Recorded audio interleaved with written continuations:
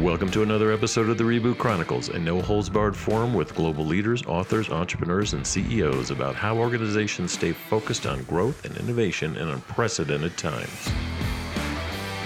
I'm your host, Dean Tobias, coming to you live from Reviv's North American headquarters in Chicago, and we would like to thank you for joining us from around the globe today.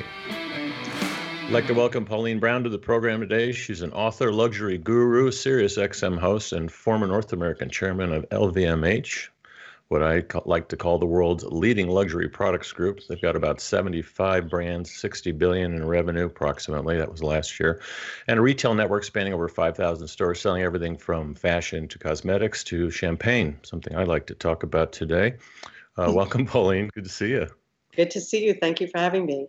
Yeah, looking good there in New York.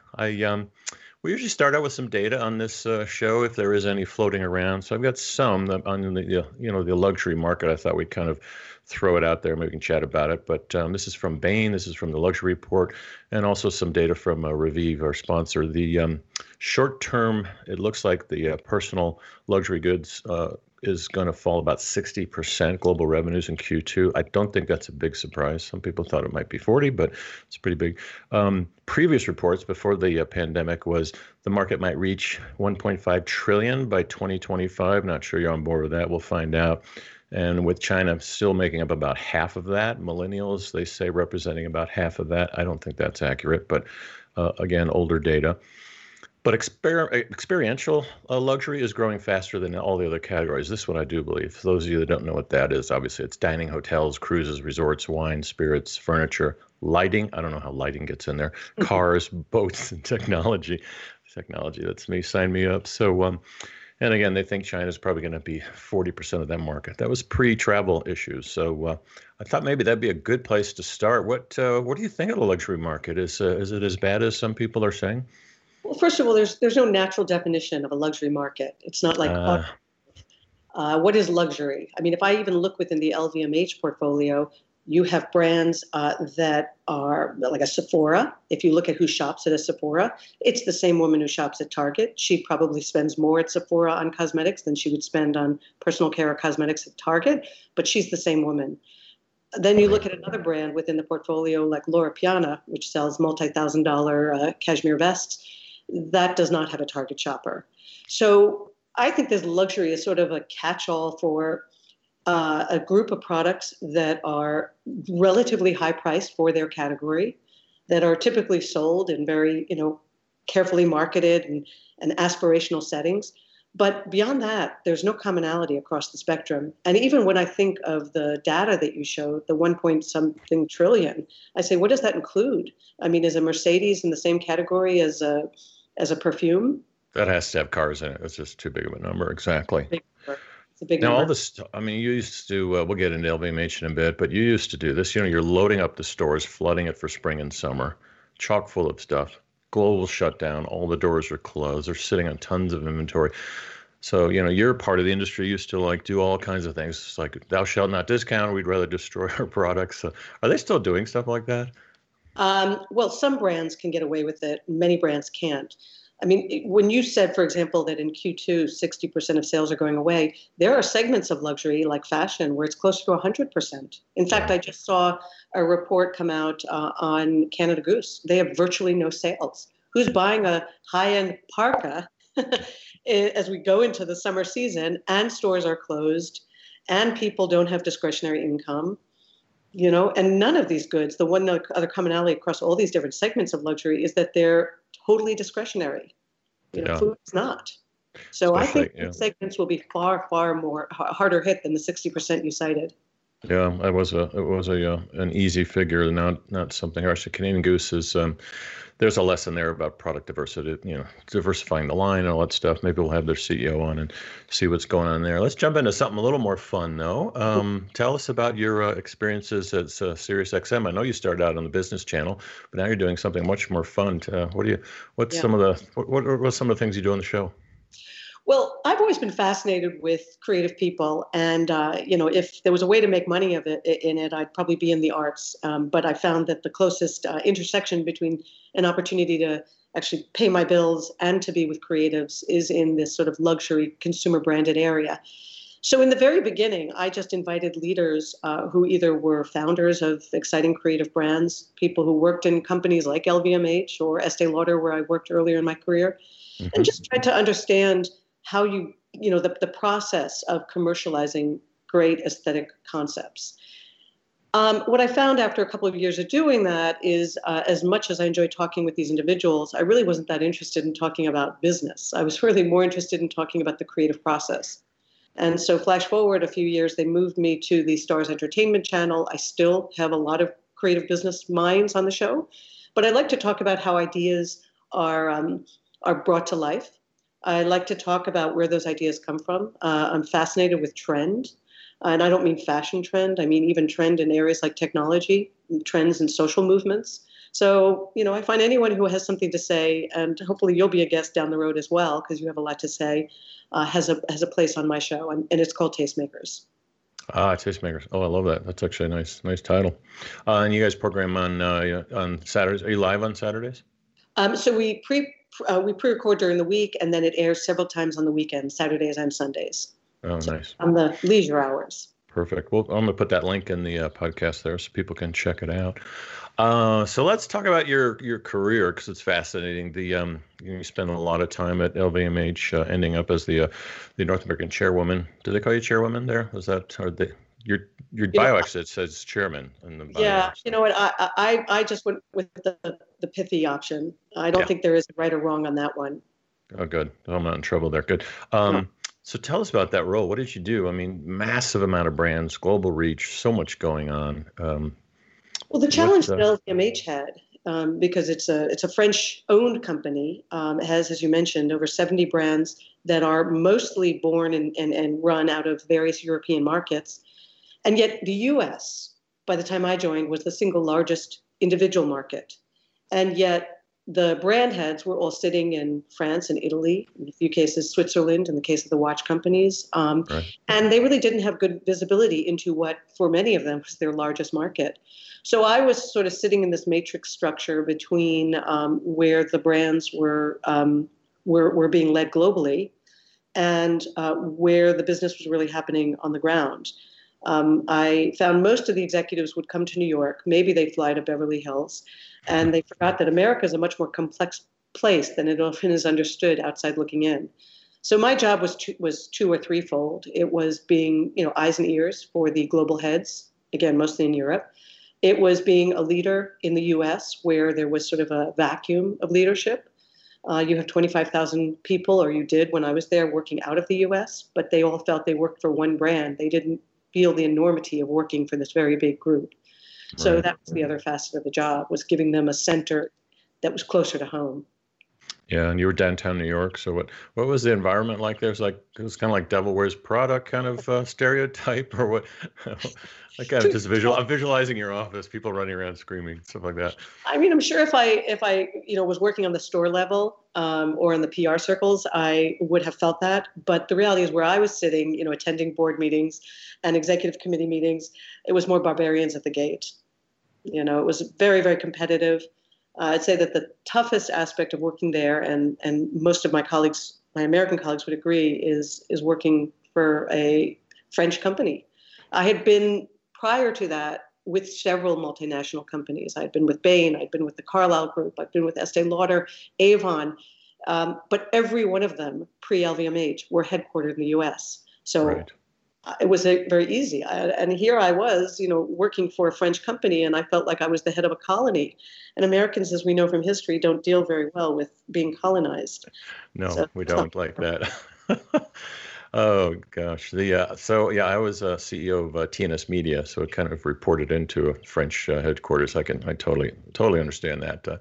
We ended up selling that to WPP, Martin Sorrell, and in the UK. So we went from one colony to the other empire. It's fascinating, good stories.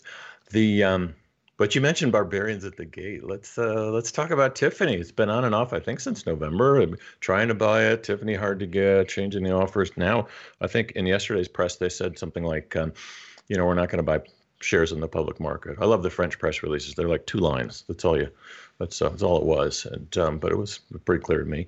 Do you think it's a good idea? Should they keep picking up these Well, first of all, iconic brands. I mean, Tiffany to me is like, that's a good one. so I don't think there's any second guessing of the strategic rationale. I think there's serious second guessing, as there should be, of the price. Right. So they made an offer. They had actually upped the initial offer to $16 billion, which is basically an all-time high for that brand. Tiffany's been hit on both fronts. The fact that the coronavirus has not only closed retail around the world and disproportionately affected luxury goods, but now with the riots, even as they were gearing up to open, they really won't for some time. And Tiffany, unlike other LVMH properties, is a US-centric company. So I think that they just cannot justify at this point a premium that was offered in a very different environment. So there are three options that LVMH has, and I can tell you that they will have ruled out one of those three. So option one was just proceed as planned. We signed a deal. There was no out other than in the courts. Option two is renegotiate, something we can live with and continue to take a long-term approach. And option three is back out altogether because, frankly, our priorities have changed in the 6 months since we announced the deal. And I think it'll certainly be number two or three, but number two is going to be a hard one for the Tiffany shareholders because I don't think we're talking about shaving a few $100 million off. No. I think we're probably talking about shaving a couple billion. Couple billion. Yeah, big number. It's tough. It's retail valuations are not like that. It's almost like a tech valuation, and it's so what we've seen in the Revive Beauty Index data is a lot of the things that you used to manage, cosmetics and skincare have been going through the roof. Easy things you can buy online.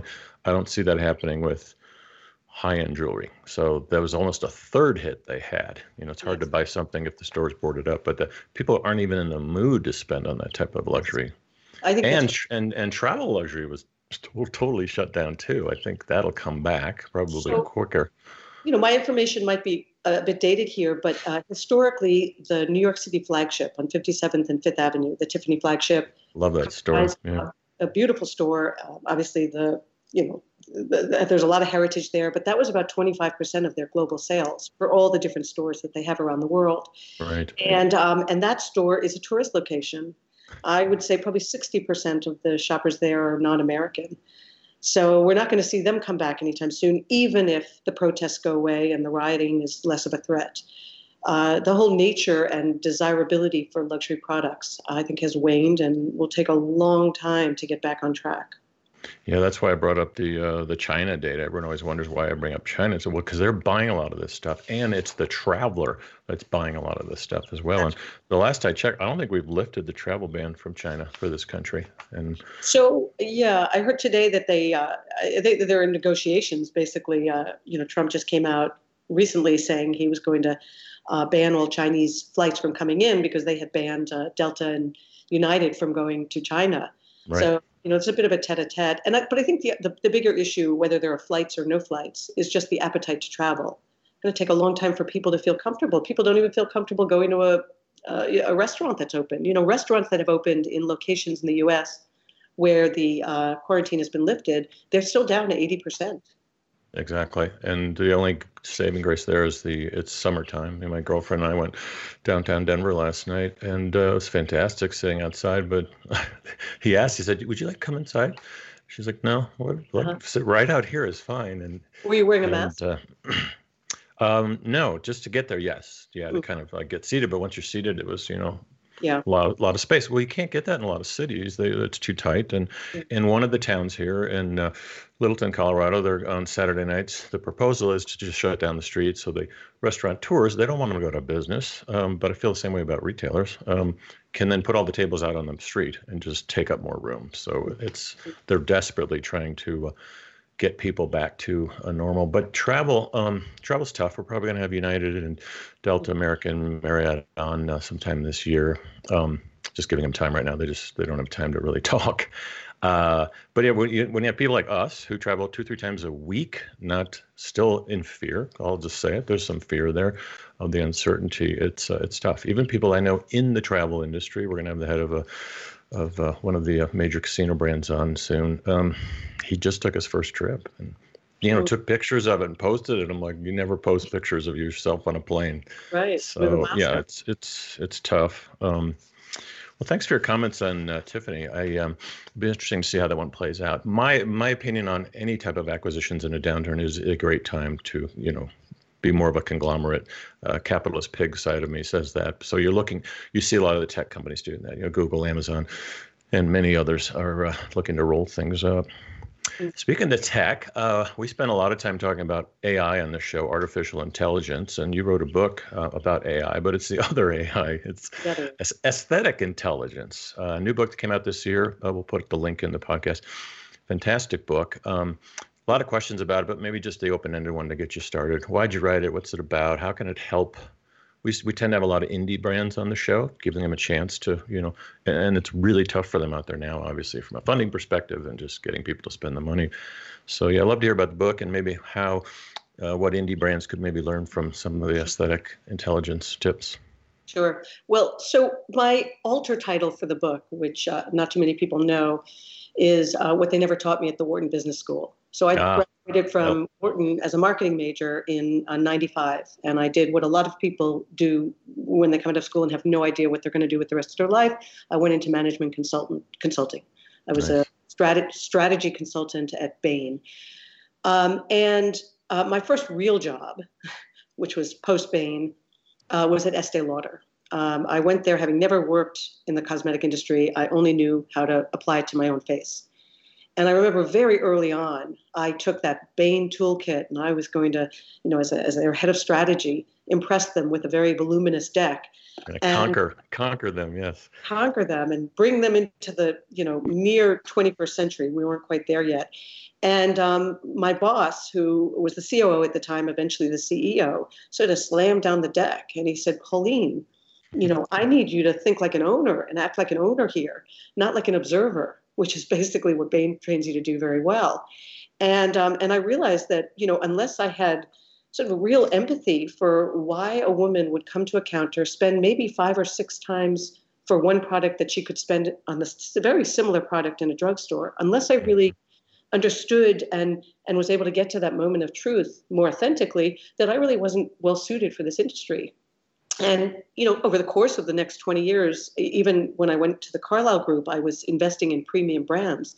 And I felt there was this other sensibility that they never taught me at Wharton, that other sensibility that might have been introduced earlier in my career really took sort of some hard knocks on the job. And it was that there's this concept which very loosely we think of as brand management or brand marketing, but even brand marketing as a sort of clinical and very analytic thought process. And it's not to say I eschew that kind of thinking. I just think it has to be complemented by an understanding of craft and of art and of an emotional appeal that certain products have, certain services can offer, environments can create, that kind of speaks to our humanity. And before I wrote the book, and I was leaving the world of big business, I was teaching, or I was pitching the opportunity to teach at the Harvard Business School. I said, there's this new way of interacting and thinking about the customer that really hasn't entered our vernacular. And the then dean of the school said, well, that's interesting. What would you call this class? And I really hadn't even thought about a name. And I just, it's kind of like the business of aesthetics. And she said, oh, I love it. How do you spell it? And that was the beginning of a course that then 2 years later turned into a book project. The reason that the book is not entitled Business of Aesthetics is because what I realized after teaching for some time, that there was something missing from my coursework that was not just looking at businesses in terms of how they might be transformed through aesthetic value, through infusing and creating great aesthetic value, but it's how do you as an individual, whether you're the CEO or the CFO or the CMO or a founder, in the case of many of your listeners, how do you actually bring that into the company? Where does it start? And I concluded it really starts with one's own aesthetic intelligence. And then from there, it goes into your strategy and into everything you do, basically. Yeah, we had the founder and CEO of Credo on last week, and they've done an amazing job. At a smaller level, they don't have thousands of stores, but they've kept that throughout. And it's they've set up a really nice platform. I think they're gonna do well as a kind of a hybrid brand that brings in all the independent brands that are truly clean and pass all the tests, and not on the dirty list as they call it. So the and then what? So you taught that at Harvard. That kind of accumulated into a book. Kind of sounds like my process. It just between writing and teaching, Okay. it's just all you have all this content. But you're also doing Columbia. So Columbia, Harvard, Mhm. different styles of teaching, different styles of teaching for you there. Yeah. Well, one of the caliber of students at both places, first rate, as is the case with Kellogg, with Wharton. Yeah. But I felt, I mean, to be completely candid, the reason I migrated to Columbia is because I live in New York and the commute's a lot So I easier. like the commute. It's nice. But the other point I'll make is Harvard is very religious. You probably know this about their case study method. And there Yes. really have been no cases ever written around this concept that, I'm still trying to socialize. So I kind of had to make them up as I went. And so Columbia offers a bit more flexibility in how I teach what I teach. But both schools are wonderful and provide a platform for me to experiment and to test how even my own students at that stage in their life can cultivate their own aesthetic intelligence, which, by the way, is a fancy word or term for taste. Exactly. Yeah. I think you said somewhere in your book or somewhere I read that companies have kind of lost their reason for being, their raison d'être. And what do you mean by that? Well, I'm sure I've said that in many different contexts. If I I like just it when you say it in French better, actually. the raison d'être. See? So, I think it's most obvious when it comes to retail. We are just retail has become a scale game. I think everyone in a race to try to, if not catch up to Amazon, at least try to sort of stave off the competitive threats, have taken an approach that they will never win. I always say there's Defeated. Yeah. nobody can do Amazon better than Amazon, and nobody can do Walmart better than Walmart. But if you're a retailer, whether you have 5 stores or you have 100 or you have 1,000, you have to double down on the things that they can never do. Amazon, for example, can never appeal to people's aspirational dreams. They're not in the business. They're there to solve a problem and to do it as cheaply, as quickly, as seamlessly as possible. And they do that very, very well. But why Exactly. do people buy? I mean, most people, if they're going to buy one product over another, choose one brand over another, there's a huge emotional component to that. And very few companies, although I would say, tap into that fully. Yeah. Yeah, we had Steve Dennis on Remarkable Retails, his book, and they're just unremarkable. I mean, I did a book project with Seth Godin, so he kind of hijacked the, remarkable retail, and it's very tough. And one of the issues they cite is they trying to be like Amazon and Walmart was your first mistake. What else have you made mistakes on? The And it's interesting during the pandemic and the shutdown and the quote unquote, you're essential, I'm not essential. Apparently Tiffany's wasn't essential. I think it should have been. What's wrong with love, right? It's like, come on, all the liquor stores and marijuana stores are open out here. And Anyway, by the way, I prestige digress. liquor, luxury liquor is doing just fine. Exactly. That's a good point.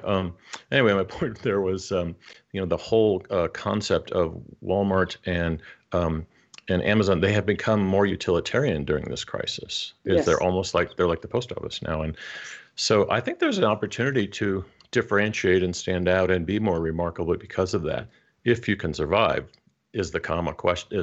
That's the issue now. And many won't survive. They can't undo the past. They have too large a footprint. They, have been selling stuff, and this is the first time in human history where even the poorest segments of our society, of our at least in mature market society, are not wanting. They're not starving on the streets. They may not be well nourished, but they're not starving. Even the poorest segments are not needing another T-shirt. They may not have high fashion, but they're clothed. So one of the points I'd like to make is aesthetics is not, and should never be seen as confined to the luxury segment. I see aesthetics in the mass market all the time. I don't see it a lot. And therefore, not surprisingly, a lot of these mass market products, as well as even luxury companies that don't do it well, are going to fall by the wayside. But at every price point, you can make your product or your service or your experience more aesthetic than it was. And by the way, it's not always about budget. Sometimes I think increasing your Ah, works against a company.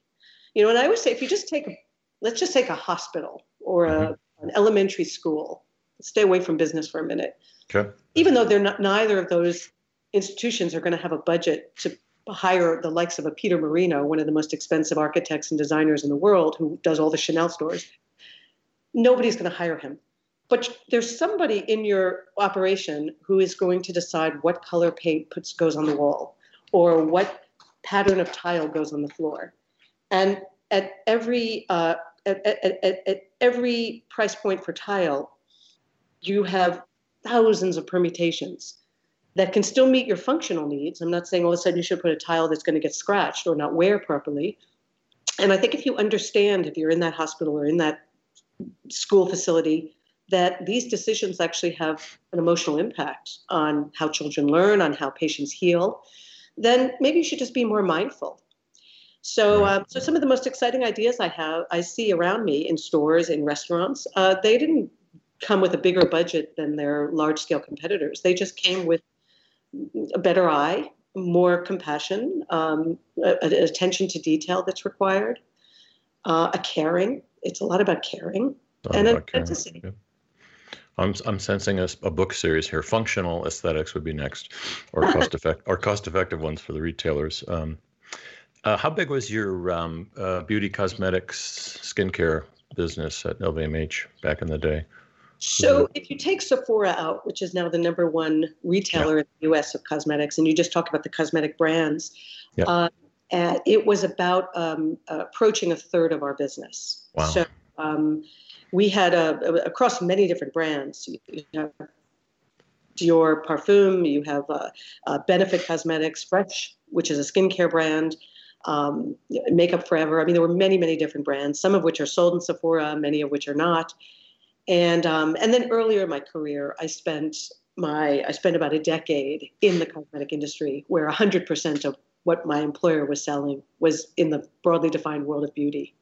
Yeah, we had Chief Innovation Officer on from Estee the other day, and it was we had a nice chat, a lot about love and compassion and creativity and how to inject it into brands and keep them on their edge and competitive. One of the trends we're seeing at Revive is obviously more personalization, more bring your own device, taking a picture of yourself, not using and touching the store devices. And so that whole, use your own device trend, we're seeing that across all brands, all types of stores. How do you think the retail experience is going to change over the next couple of years, given what we're coming out of? Well, or quite frankly, what we're still in? Most people think we're coming out of it. We're going to be in it for a while. We're going to be in it for a while. There's always going to be a limitation to technology when it comes to such an aesthetic concept as cosmetics and beauty. If you think about the word aesthetics, aesthetics is not the same, by the way, as beauty. It's not a synonym for beauty, and it's not for design either, which is visual and tends to be more about harmony. Aesthetics is about the senses. It actually comes from the Greek word aesthetikos, which is unrelated to an anesthesiologist, for example, whose job is to numb your senses. So a great aesthetic experience typically arouses more than just visual. It can be the scent, which you get no sense of when you're doing something through technology. Right. It can be the feel. They call it the slip if it's a lipstick or even a face cream. Mm-hmm. And so I would say that technology is a nice enhancement, and the ones that are doing it well really are integrating the technology with the offline in ways that complement.